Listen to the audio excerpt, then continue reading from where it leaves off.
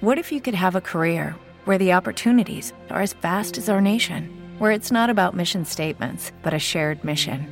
At U.S. Customs and Border Protection, we go beyond to protect more than borders. From ship to shore, air to ground, cities to local communities, CBP agents and officers are keeping people safe.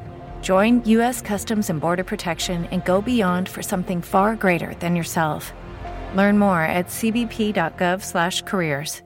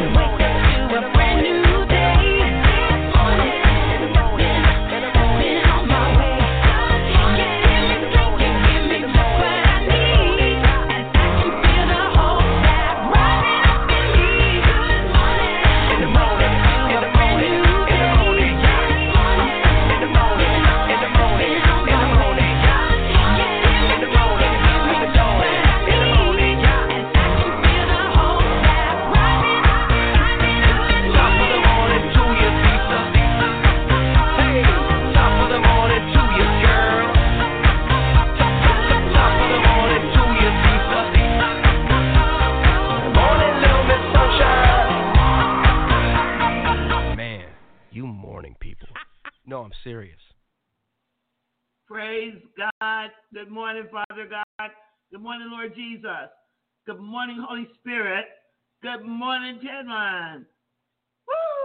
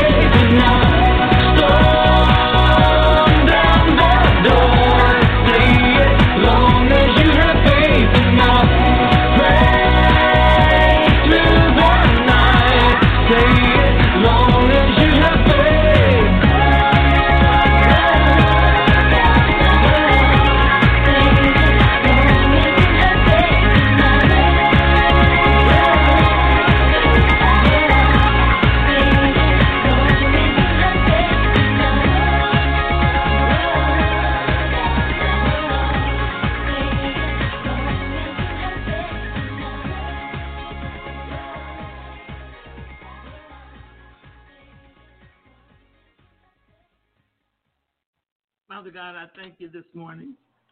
That was the theme song of Spirit Go. And that was the theme song of my ministry from 2000. I changed it in 2017, so it had to have been my theme song from about 2009 or something like that, 2008, 2009. But the title of that song is Faith Enough. Faith Enough. So, Father God, I thank you this morning that you have given us faith enough. Faith enough for whatever it is required to fulfill your plan and your purpose for our being alive on this earth today. And I thank you, Father God, that you are instilling and building even more faith. But God, my prayer this morning is that people have a tendency, God, to get to somewhere they've never been before and want to park there. They want to stay there. I mean, you know, they living better, or they eating better, or they in a better position on their job, or just in a better position in their life. But Lord God, you know we can't park there. We got to continue this mission, or the whatever it is that you have purposed for the life of that individual. So this morning, my prayer is that you would give us strength and understanding. In Jesus' name, I thank you. Nobody can stop you, God, and they cannot stop what you're doing, because it's already being initiated and it's already in motion. So that's my prayer this morning. Brothers and sisters, I want to incorporate a couple of things. Oh, yeah, by the way, thank you, Apostle Jean, for sending me that text. Brothers and sisters, remember the other day I said to you, I said, watch oil. And everybody knew that oil stocks were down. So you could have taken that any kind of way, but I meant it, because the Holy Ghost spoke that through me. Do you know yesterday oil stocks were up? And they say they don't know how it happened. So I went to that website that Apostle Jean had sent me, because I forgot about it. I have so much going on daily, every day, that the Holy Ghost will speak something through my mouth, and then I'll just forget about it and go on. But yesterday, oil stocks rose.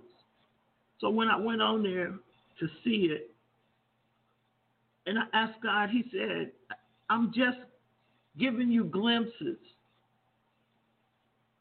He said, I'm just giving you glimpses of where and what I'm taking you into, just glimpses. Because he said, my counsel is whole.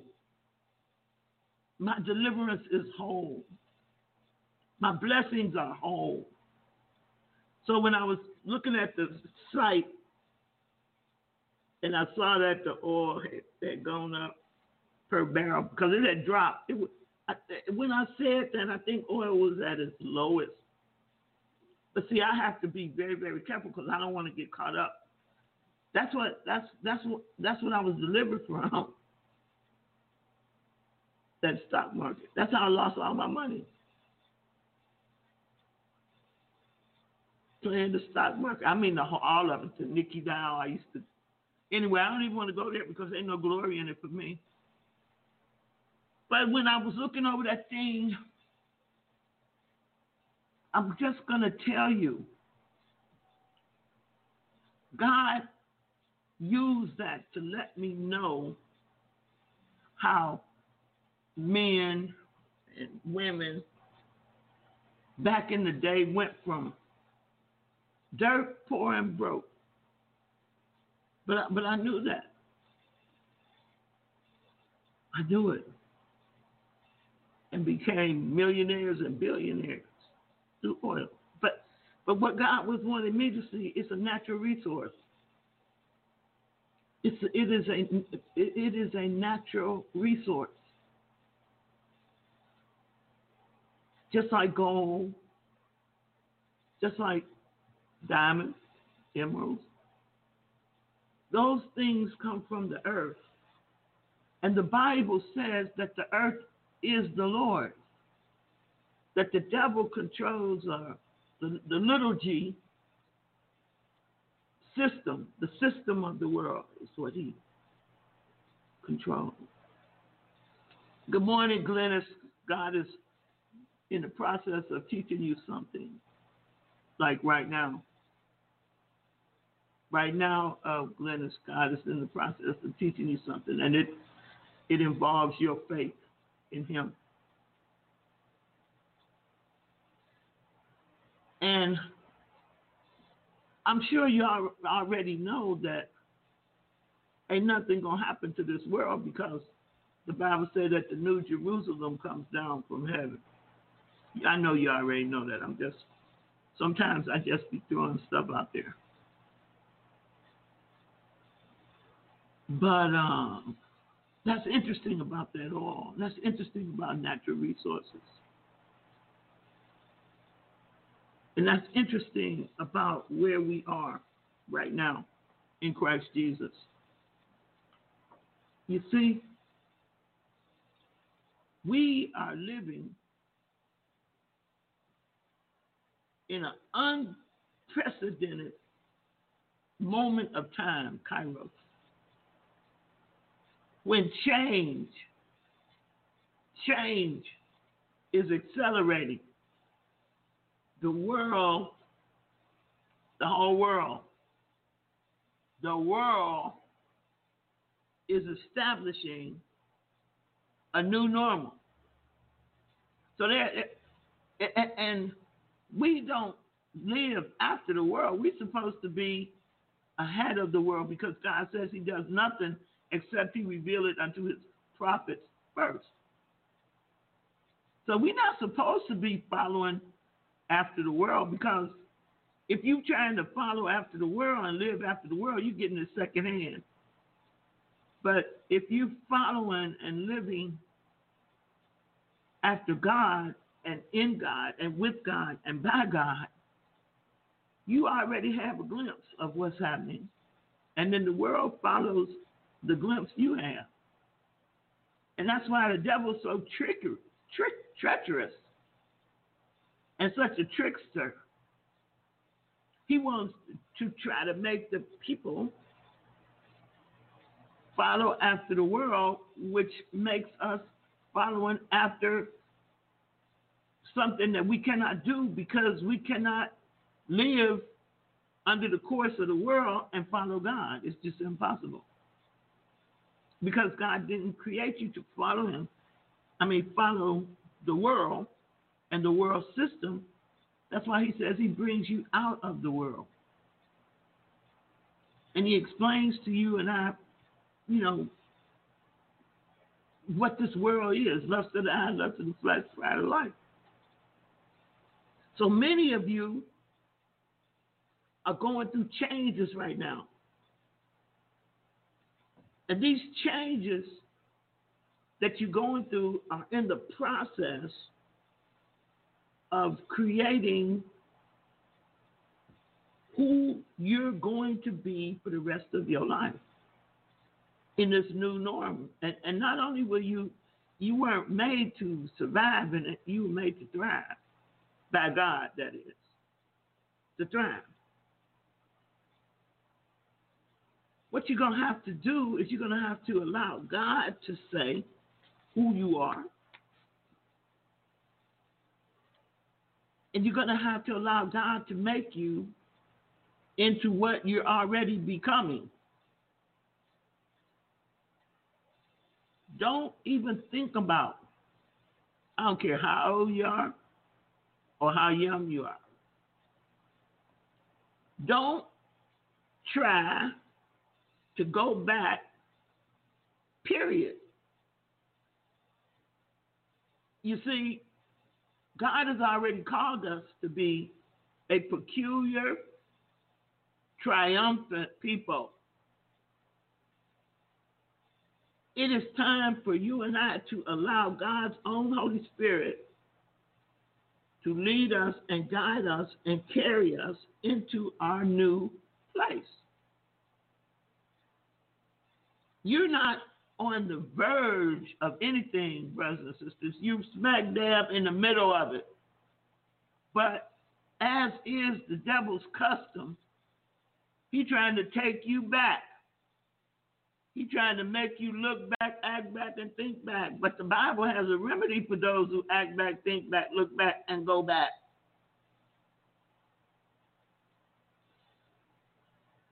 So please, don't do it. Don't do it. You know, when I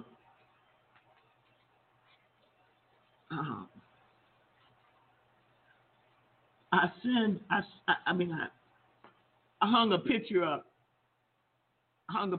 On the wall in the church yesterday, and it was Moses. I've had this picture for years. I remember when I first got it and took it to the frame shop and had it framed. And it's really nice. But it's Moses with his rod, you know. And it's the wall of water as the children of Israel are crossing that Red Sea.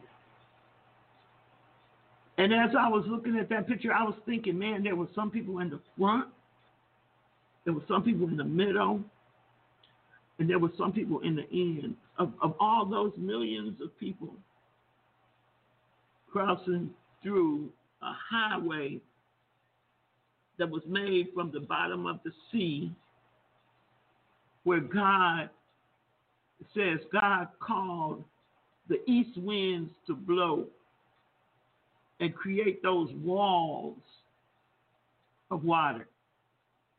Water on the left, water on the right, water even in front of them. And certainly, there wasn't any water. I guess they could see it. But it wasn't until Pharaoh commanded his army to go get them and bring them back.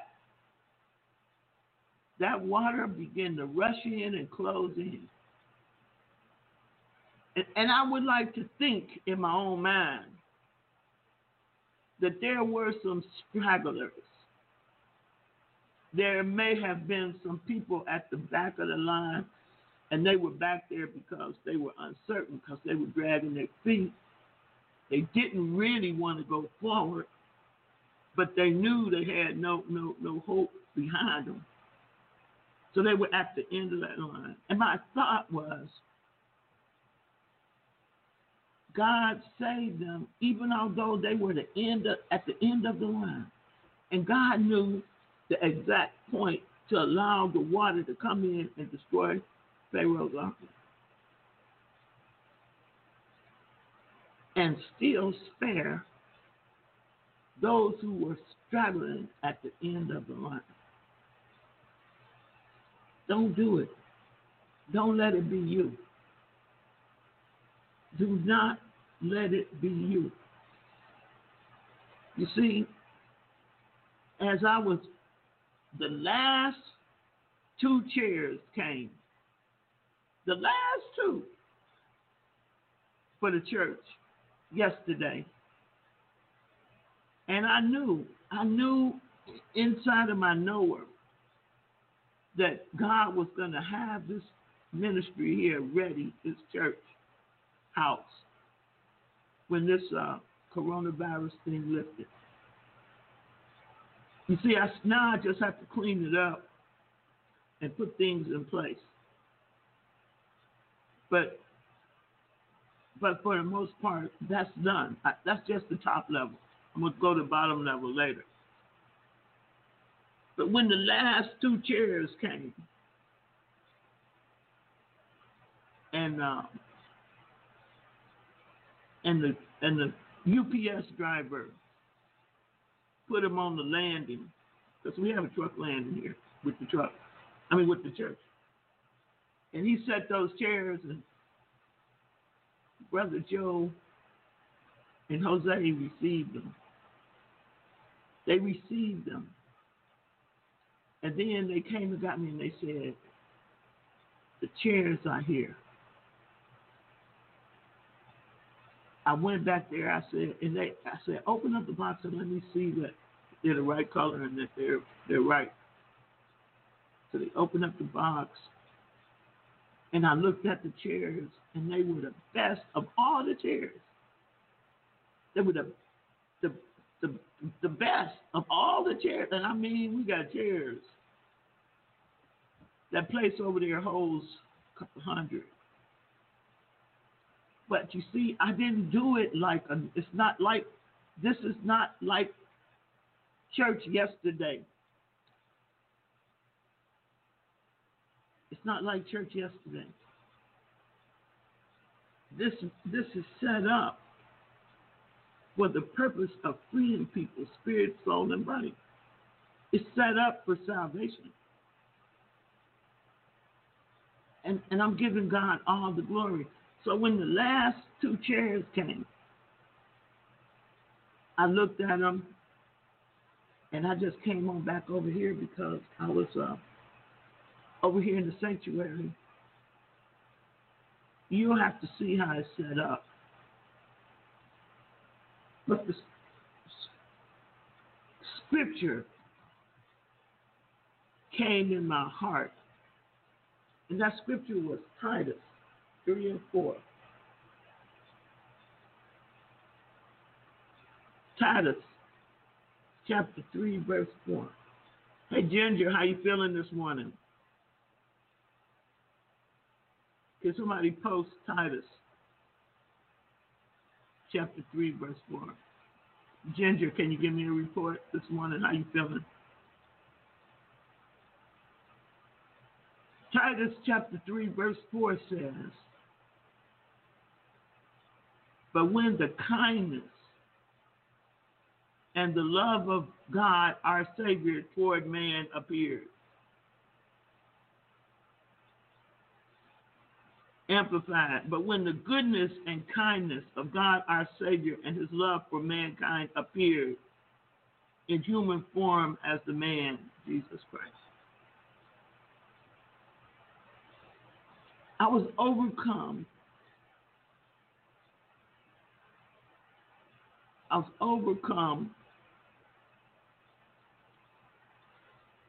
By a spirit of accomplishment.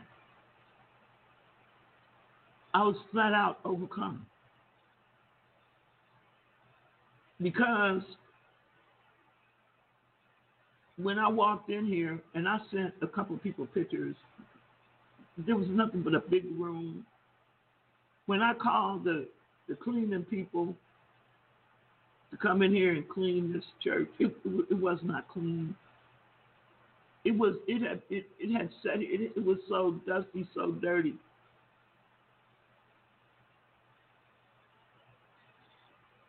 That all they did was get it clean enough and fresh enough for us to come in here and clean it.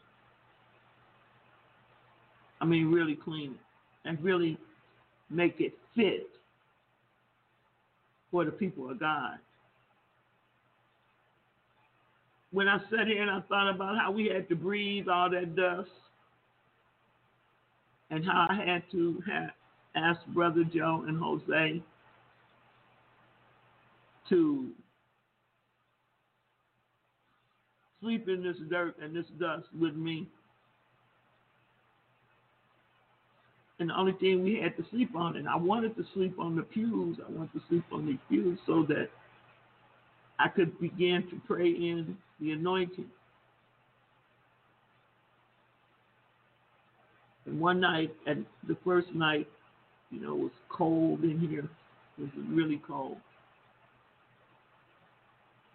And you got to understand, I did this knowing I had a 6-bedroom house over there. Nice house. And the healing home is nicer than my house. But God said, no. It's time to prepare my house.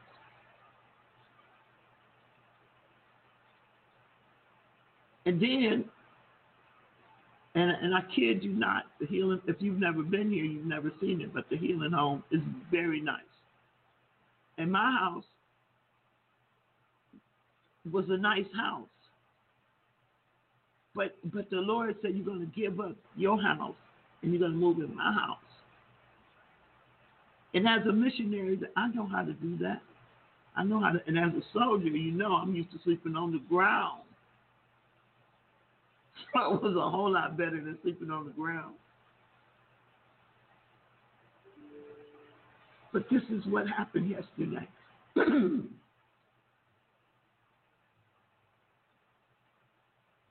As I sat in the last chair, I came back over here, then Jose came back and said the chairs are up and ready. So I went in there and I looked at those chairs and I said, man, these are the best chairs of all the chairs. And I sat in the chair and I said, man, this is the strongest. These are the best chairs. And you see, it wasn't like I could go and sit in them and say, I'm on these chairs. I had to trust God. I had to trust God what chairs, and when you order stuff, it ain't never exactly like the picture. But everything I ordered was better than the picture because I was trusting God. I had to trust the Holy Spirit. The Holy Spirit showed me the room complete. He said, but it didn't dawn on me until yesterday when the last chairs came and I looked around the room and the Lord said, I have prepared a new banqueting table. I said, that's exactly what these all look like. They're not like the area over there is just like I'm gonna put some pictures up soon. But it's like I'm inviting you, and I've always said this, into the Lord's house. Into the Lord's house. Brothers and sisters. And the Lord said, you're not going to have what they call these dedications. He said, you're going to have a celebration service. And you're going to prepare a love feast. And you're going to invite who I asked you to invite that's in line with my faith to come to the celebration and love feast. Because it's going to have a twofold purpose. Now, what the twofold purpose is just yet, I don't know. But you see, what I learned in all of this is that I allowed myself to align myself with God's timing. I allowed myself to align myself with God's vision for what He's doing. So by allowing myself to align myself, I allow myself to be prepared to step right into God's next level of blessing because I got to bring you with me. I've got to bring God's people with me, but only those who want to cross over. Only those that want to grow, mature, step up by faith. So what happened is, when I sat down there, not right away, but last night, after I put when Jose finished the chairs, he put them at the table that they go to. And so last night when I went in there, I just sat down and boo-hoo cried. I mean, I just lost it. And I lost it, and they weren't tears of, they weren't tears of, they were tears of accomplishment. They were tears kind of like an artist when they take a blank palette and they begin to translate what God is, how God is moving through them. And Glennis, I'm sure you understand what I'm saying.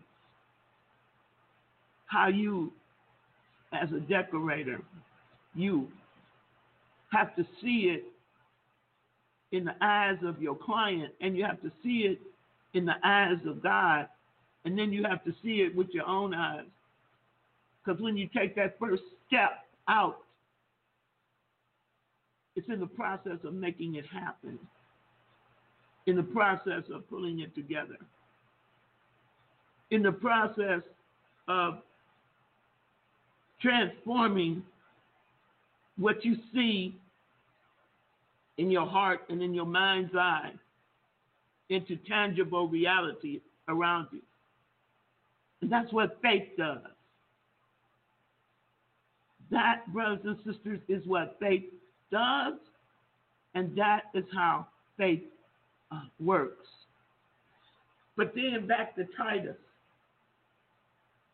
It says, but after that, the kindness and love of God our Savior toward man appeared. I had to think about all the offerings that came that allowed me to accomplish this. I had to think about all the people that prayed for this ministry. I had to think about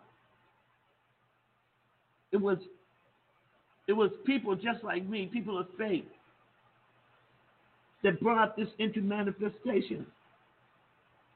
And then God did it. But he only had 3 people to work through. He only had 3 people. Myself, Brother Joe, and Jose. And as I sat there at one of the banqueting tables,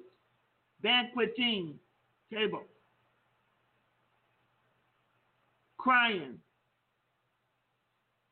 to God saying, thank you. Crying to God saying, God, we did it. We did it. We did it, God, just like you put it in front of my eyes for it to look like. It looks exactly like that. When I said I couldn't deal with the dirty blue carpet that had been down there since I don't know when, but the building was built in the 50s. The ground had been sanctified to God, though, because it was the first Assemblies of God church, and it was built as a quality structure. And I said, thank you, God. I said, somebody's going to know, and somebody's going to be able to see, and somebody's going to be able to recognize that this was done obeying the vision of God, that this was done obeying the sight, the image that God portrayed in front of my eyes, that turned into a tangibility, that turned into now something that can be used for his kingdom. Not willing to sit and have people walk holy feet on dirty, filthy carpet. Now, this probably don't mean nothing to some of you. But to some of you, you know where I'm coming from this morning. I cried tears of joy, tears of accomplishment, tears that I did not allow no witches, no wizards, no devils, no demons. I did not allow any evil human spirits to stop what God said could be done. And this morning, I'm here to tell you, it is accomplished, and it is well with my soul.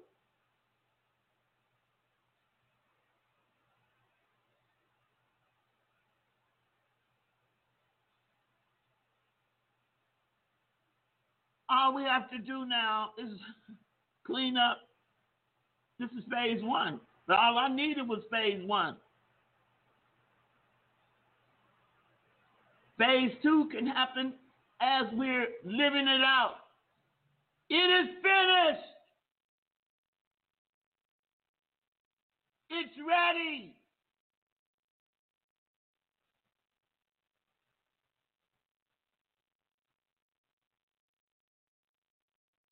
God sent you to help me accomplish it. You did, I did, he did, and he's going to do. But you got to be able to see it through the eyes of faith first.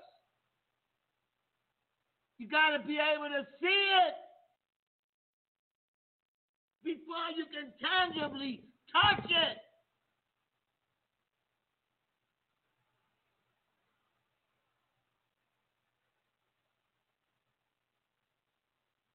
You don't know how many crazy opportunities people brought to me. Crazy stuff. And I said, nope. I will not come down till this is finished.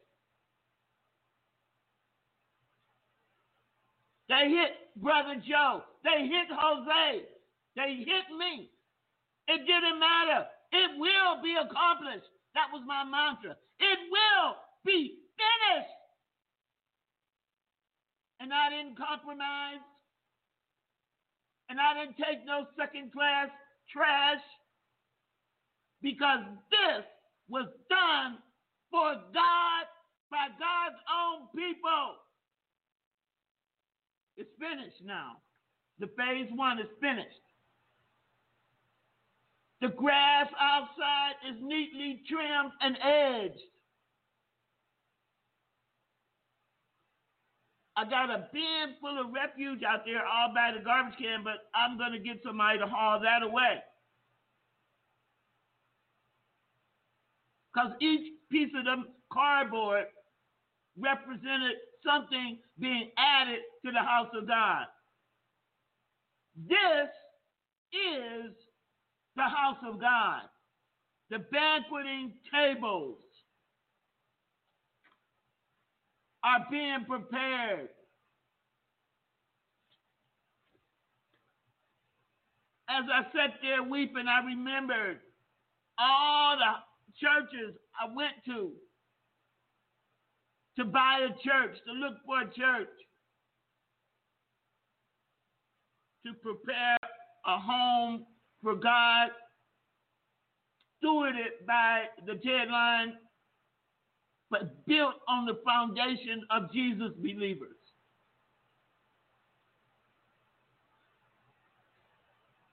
Believers. If you're not a believer, God will make you one, if you let him. So then this morning,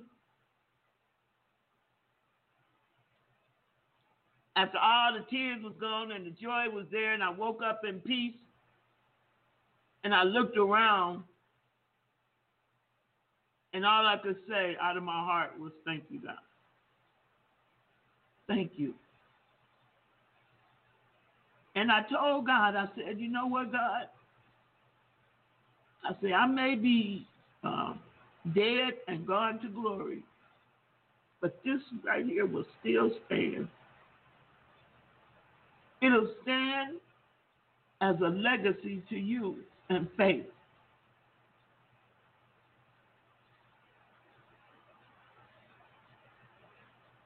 To you and faith. You see, I was talking to one Ted Liner about the womb of God in a conversation. And what did God do? I'm talking to him about the womb of God, and God shows me the womb of hell.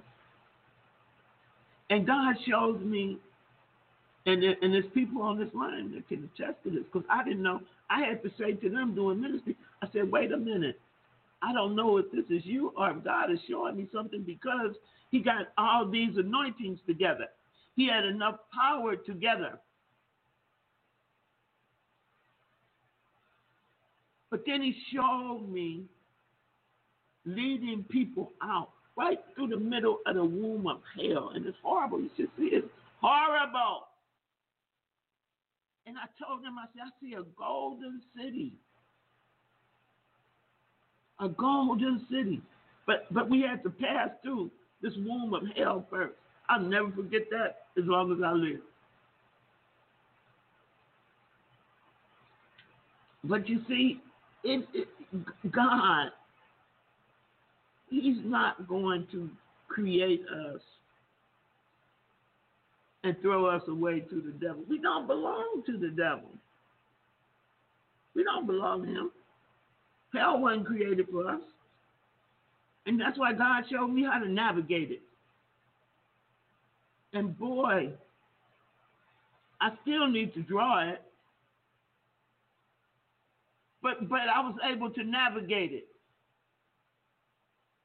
And that's what's important. I was able to navigate it, me and the people that God had in this open vision. While we praying for something else, God brought these three anointings together and gave me a full open vision how to navigate the womb of hell and get out and bring people out. Now, in the vision, I didn't come out yet. Because you see, when you're navigating the womb of hell and you're navigating hell, there are areas where you turn and you can't see what's ahead of you. You can't see what's around the next bend. And that's where your faith comes in, because you have to keep moving by faith. But it's there. The golden city is there. Breakthrough is there. Blessings are there, but you got to navigate. You got to navigate. You got to navigate through hell to get to it. And I saw some that didn't make it. I saw a lot that didn't make it. I'm going to have to sit down and really write what I saw that day, that night, that evening. But I know one thing. You don't want to be caught there. You don't want to be caught in that. You don't want to linger too long in it. You want to keep moving. That's what I was doing. Kept moving. But I kept my hands on those people I was coming out with, and I kept my eyes on Jesus, who was ahead of me. So that means you had to walk kind of, I don't know how you describe that, but this morning, I told you I found various USBs with my old teachings. And in that, I found this. Let my people go, saith the Lord, that they may serve me. God's love and mercy is calling for the loosing of his people from their hidden spiritual oppression and their bondage to their sins, iniquities, and transgressions, with all of the demonic influence and oppressive effects upon their lives. I wrote this here in 2015.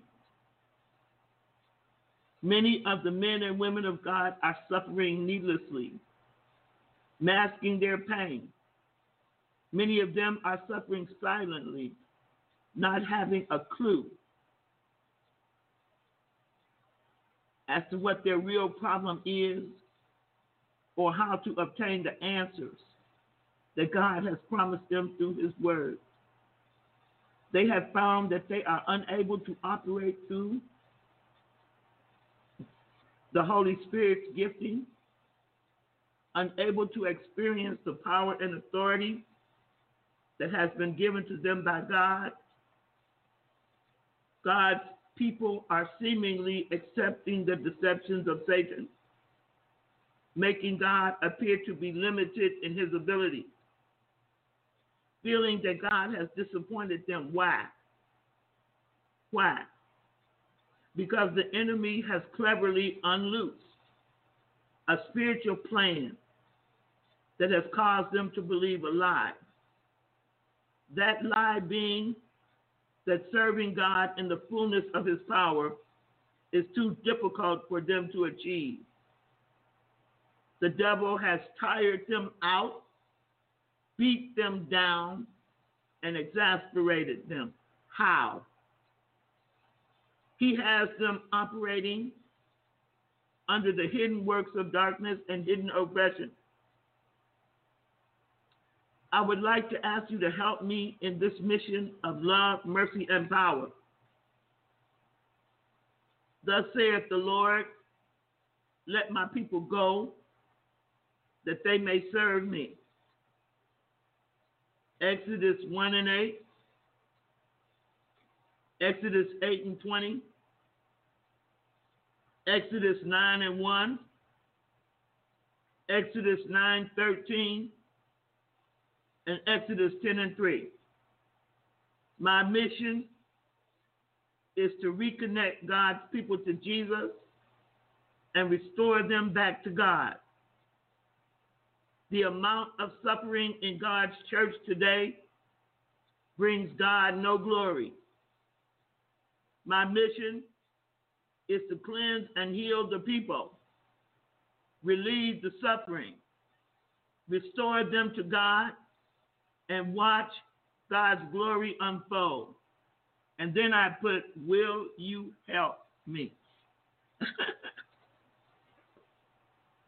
Will you help me? I'm going to do some deliverance this morning. And I'm going to do deliverance from the seed and the root spirits of anti-self. Can a few people write that down? Anti-self. A-N-T-I- or hyphen S-E-L-F. Anti-self. And then I'm going to end it with understanding God's call on your life. Understanding God's call on your life. Because sometimes you can't understand it until you get rid of those root spirits, seed spirits of anti-self. Anti-self. Anti-self, brothers and sisters.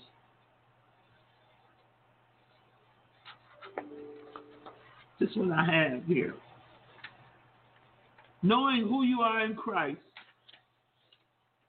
is vital to your spiritual growth, healing, and deliverance. If you have a problem in this area of your life, then the process of God's inner healing and deliverance can be hindered.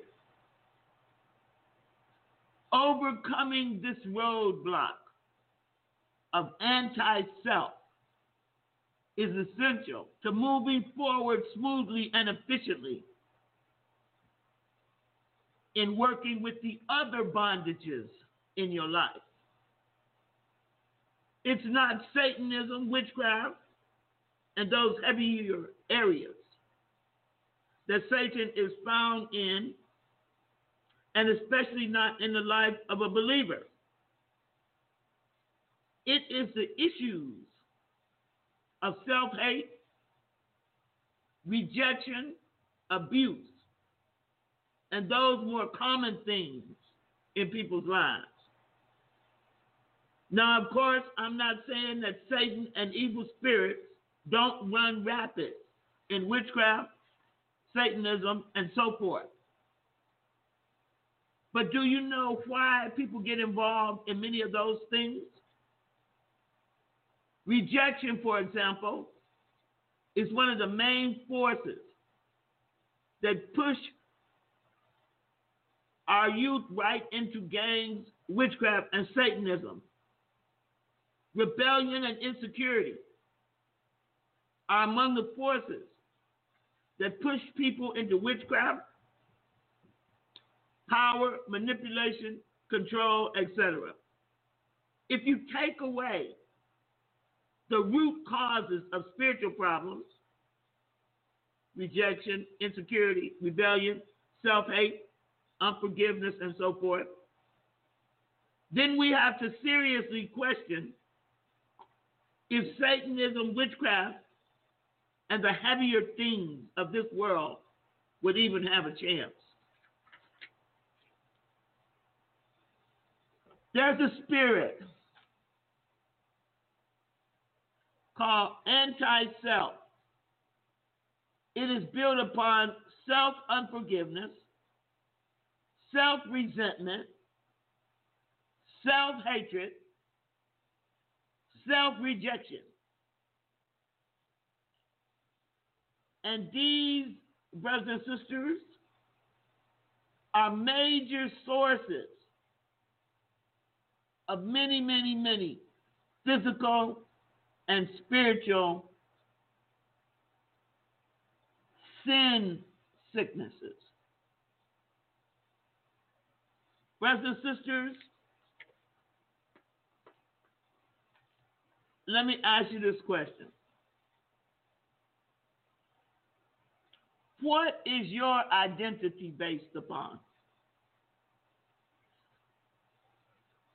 I can remember when I first met Jose, every other word out of his mouth would be, I'm a scientist. I'm a scientist.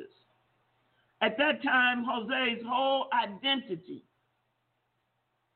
was based on the fact that he's a scientist. And I can remember saying, okay, you're a scientist, but who are you? Who are you? Is your identity based on your relationships, brothers and sisters? I remember saying, Jose, that's just your job. That's what you do. I have a cousin who's a doctor,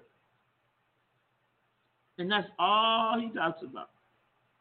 I'm a doctor, I'm a doctor, I'm a doctor, I'm a doctor.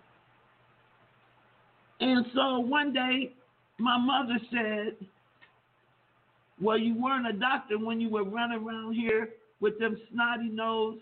You were running around here snotty nose and pooping in your diapers. So what you need to be saying is, doctor is your job. She had to straighten my cousin out.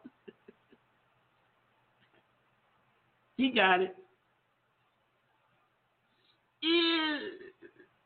Is your identity based on, and please hear me, what others think of you and whether or not others accept you? Is your identity based on what your parents said about you while you were growing up? Is your identity based on what you think about yourself? The question is, please write this in the chat room. What should you base your identity upon?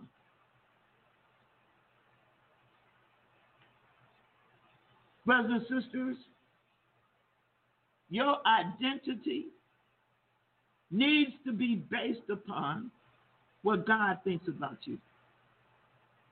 Your identity needs to be based upon what God says about you.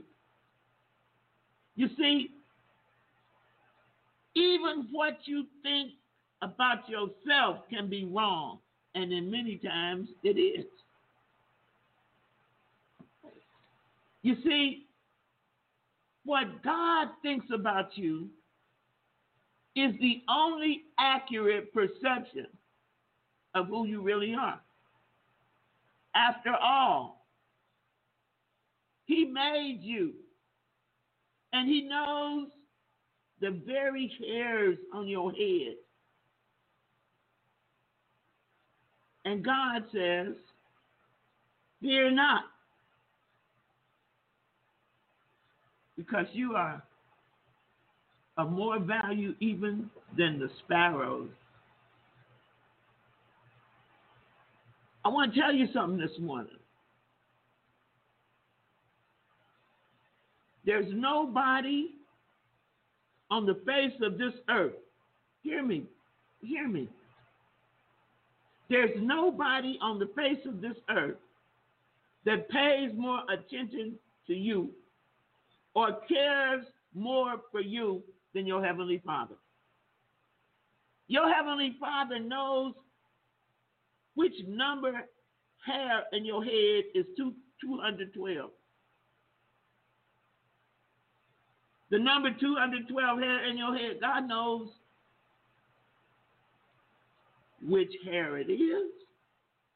And God knows the day that it will either fall out, be pushed out, or just be straightened out. If it's anybody that's capable of setting the record straight about you and your self-worth, it's God. And the way you find out about how God thinks about you and what God says about you is through His Word. You see, God made you, and God wanted you here. Wherever here is, wherever you are right now, this moment, God wanted you here. Even if you came into this world through misery, pain, incest, rape, whatever, God wanted His child, a child of His, here right now at this moment. You see, God is the one who created your life. God is the one, hallelujah, that created your human spirit. Human beings cannot do that. A man and a woman can lie together and create the environment for the egg to be conceived. But it is God, and only God alone, that creates the human spirit, which is attached to that egg in the womb. And God says to us that He formed us in our mother's womb. The Bible says, for thou hast possessed my reins, thou hast covered me in my mother's womb. I will praise thee, for I am fearfully and wonderfully made. Marvelous are thy works, and that my soul knoweth right well. My substance was not hid from thee when I was made in secret and curiously wrought in the lowest parts of the earth. Thine eyes did see my substance, yet being imperfect. And in thy book all my members were written, which in continuance were fashioned, when as yet there was none of them. How precious also are thy thoughts unto me. O God, how great is the sum of them. If I should count them, they are more in number than the sand. When I awake, I'm still with thee. Psalm 139, 13 through 18. Please post this. Seeing yourself as a child of the King is not prideful, and it is not boastful, but rather aligning your thinking with God's thinking, aligning your thinking with what God's word has to say about you, and a pure and simple acceptance of what our Lord and Savior Jesus Christ has done for us on the cross. If God calls you pure, clean, and a member of his royal family, yet you continue to go around claiming that you're just whatever. Again, you lying on God. You denying what Christ has done for you. Our Lord and Savior made you a new creature when you accepted him. And that new creature is no longer in bondage to sin. A sinner is defined in the dictionary as somebody who is still in bondage to sin. We may sin once in a while, but that's because we're saints who sin, not sinners whose nature it is to sin. I think tomorrow I'm going to teach you about the sin nature. Let me ask you this question. If God were a painter, an artist, would you love his artwork? Or would you stand before him and think, yuck, who made this? It is vitally important for you to enjoy and appreciate what God has created and artistically designed, that being you. You see,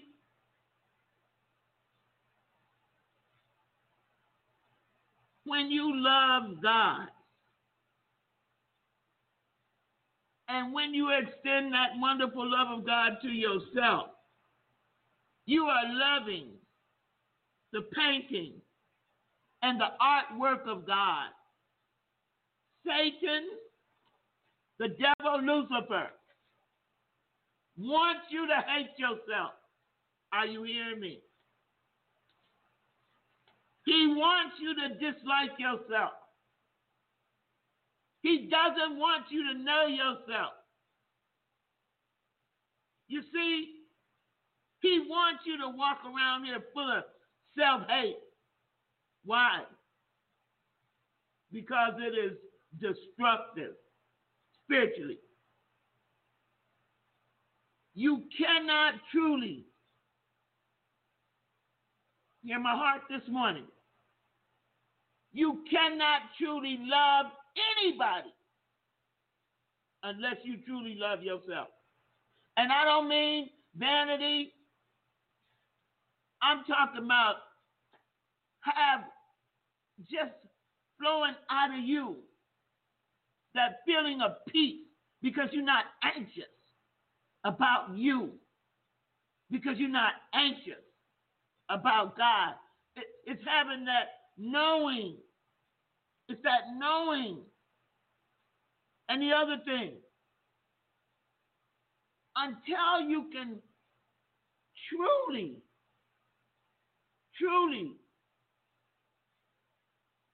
have that love of yourself through Christ, you know what? You will fail to love others. I mean, genuinely love them. I mean, genuinely serving God and loving his people. Because his people are many, many people are only going to be able to love him as they experience his love coming through you, out of you, from his own Holy Spirit to them. Brothers and sisters, if you fail to love others, please hear me this morning, then you are not keeping the commandments of Jesus. Because Jesus has commanded you to love one another. You see, Satan wants your thinking to be incomplete. He wants your thinking to be in complete disagreement with God's thinking about who? Yourself and everybody else. He knows if he can keep you in an identity stronghold. He knows that if he can keep you in an identity stronghold, you'll be saddled with low self-worth, no self-worth, low self-esteem. And then you know what he does? He continuously, he tells us about it. He tells us that we have no value. He tells us that your value is in what kind of car you got or what kind of house you live in. Why? Because he wants to use guilt, false humility, and dead religious thinking to cause us to look down upon ourselves. He wants you to believe this lie, that there's humility in poverty. It's a lie. Ain't nothing in poverty that's humbling. When you poor and broke, you can't help nobody. You can't do nothing for God. That's why he brings you up out of it, if you let him. If you let him. Have you been listening to the devil's lies? Have you been basing your identity upon what the devil tells you, what the devil shows you, what the devil says? You're wrong. You're sinning against God. It is absolutely essential. It is essential for you to know that you've been forgiven. As long as you question your status with God, your healing is being held back. False guilt, self, unforgiveness work together. They work together.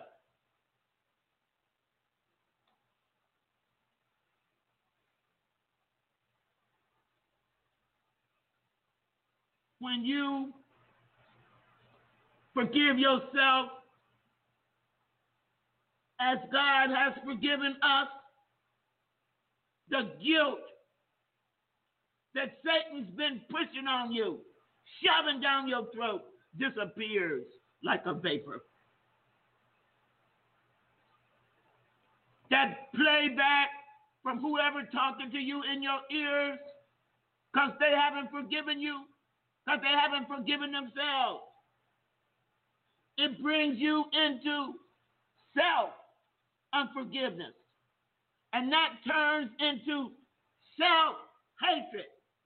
And that turns into self-bondage. And eventually, you will deny the work that Christ has done for you on the cross.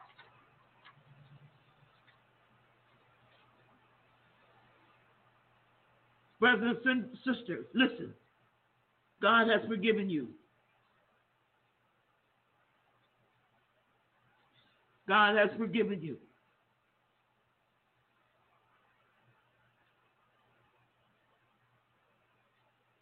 please understand that there is no sin.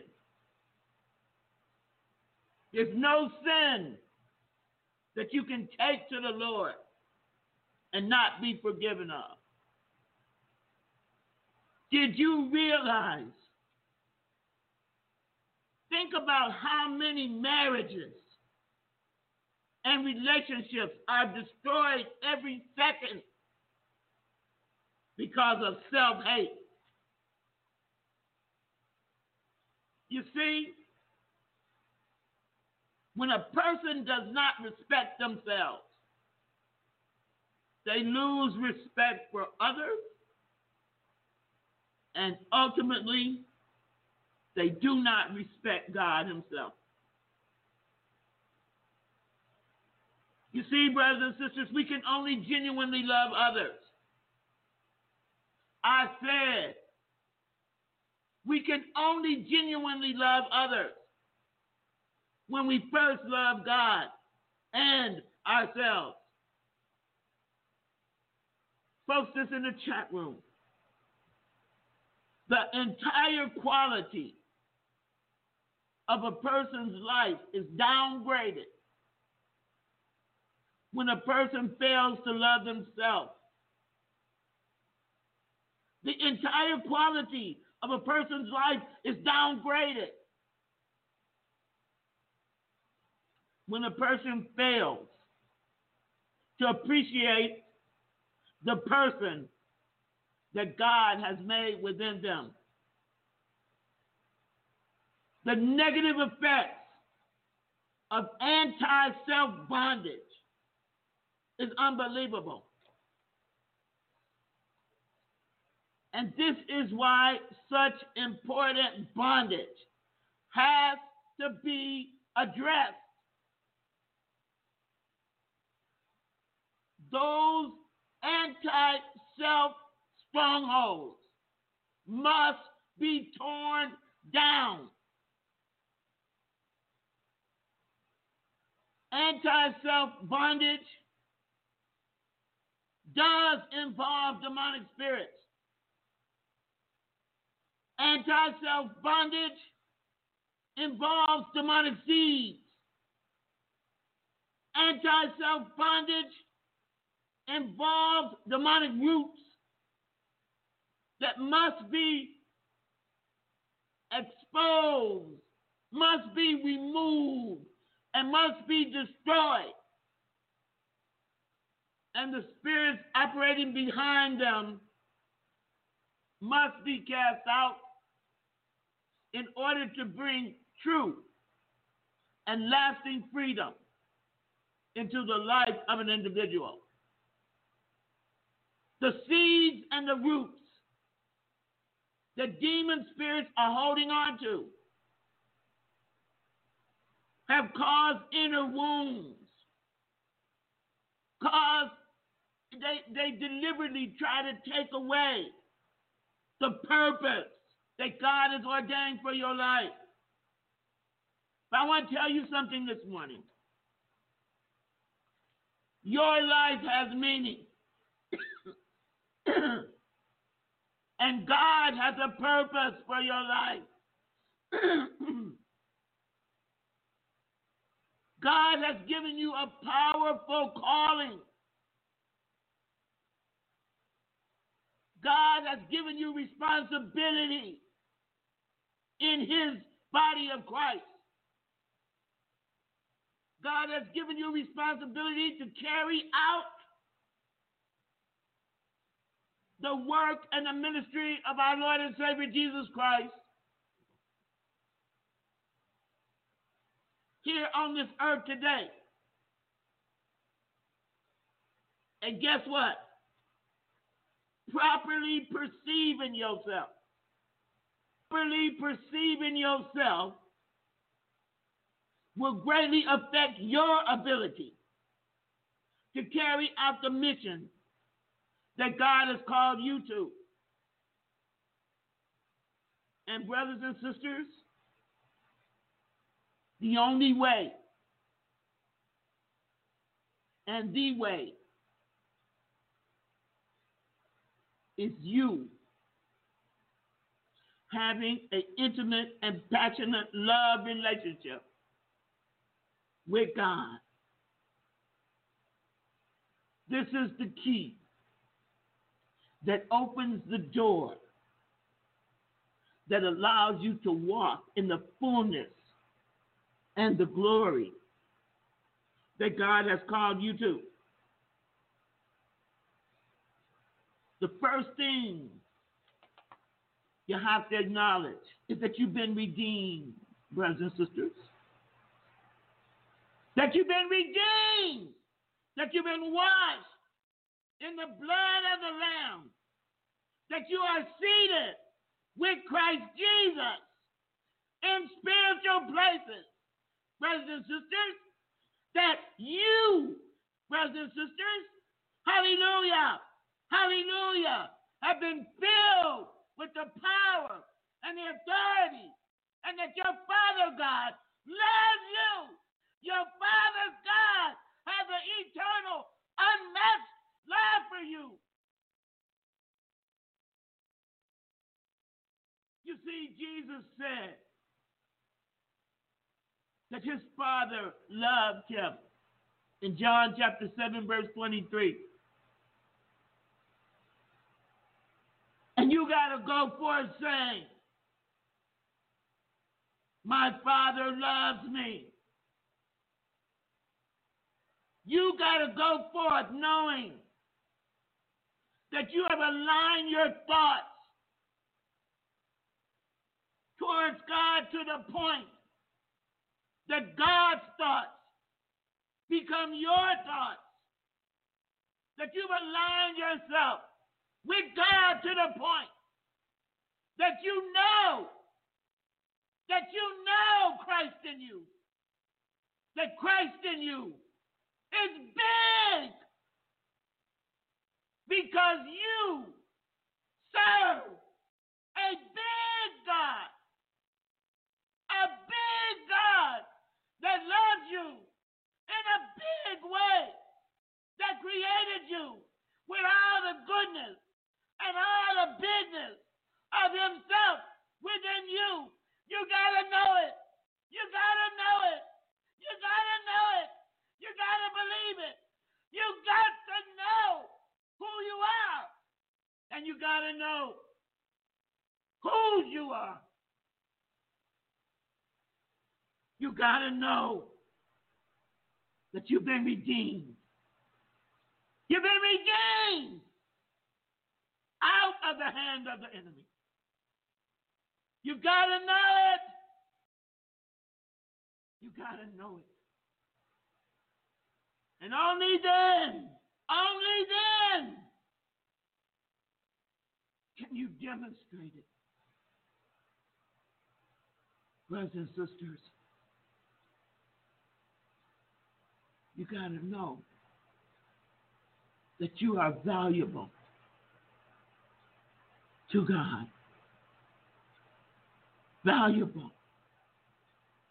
That your Father God has invested everything in his Son Jesus. And that his Son Jesus has invested everything in God's own Holy Spirit. And that everything that God and Jesus, everything that they are, by his own Holy Spirit, is invested in you.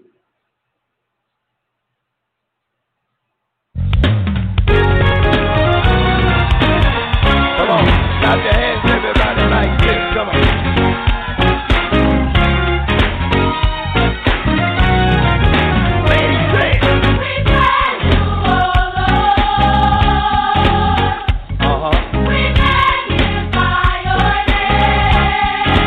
We worship you, oh Lord.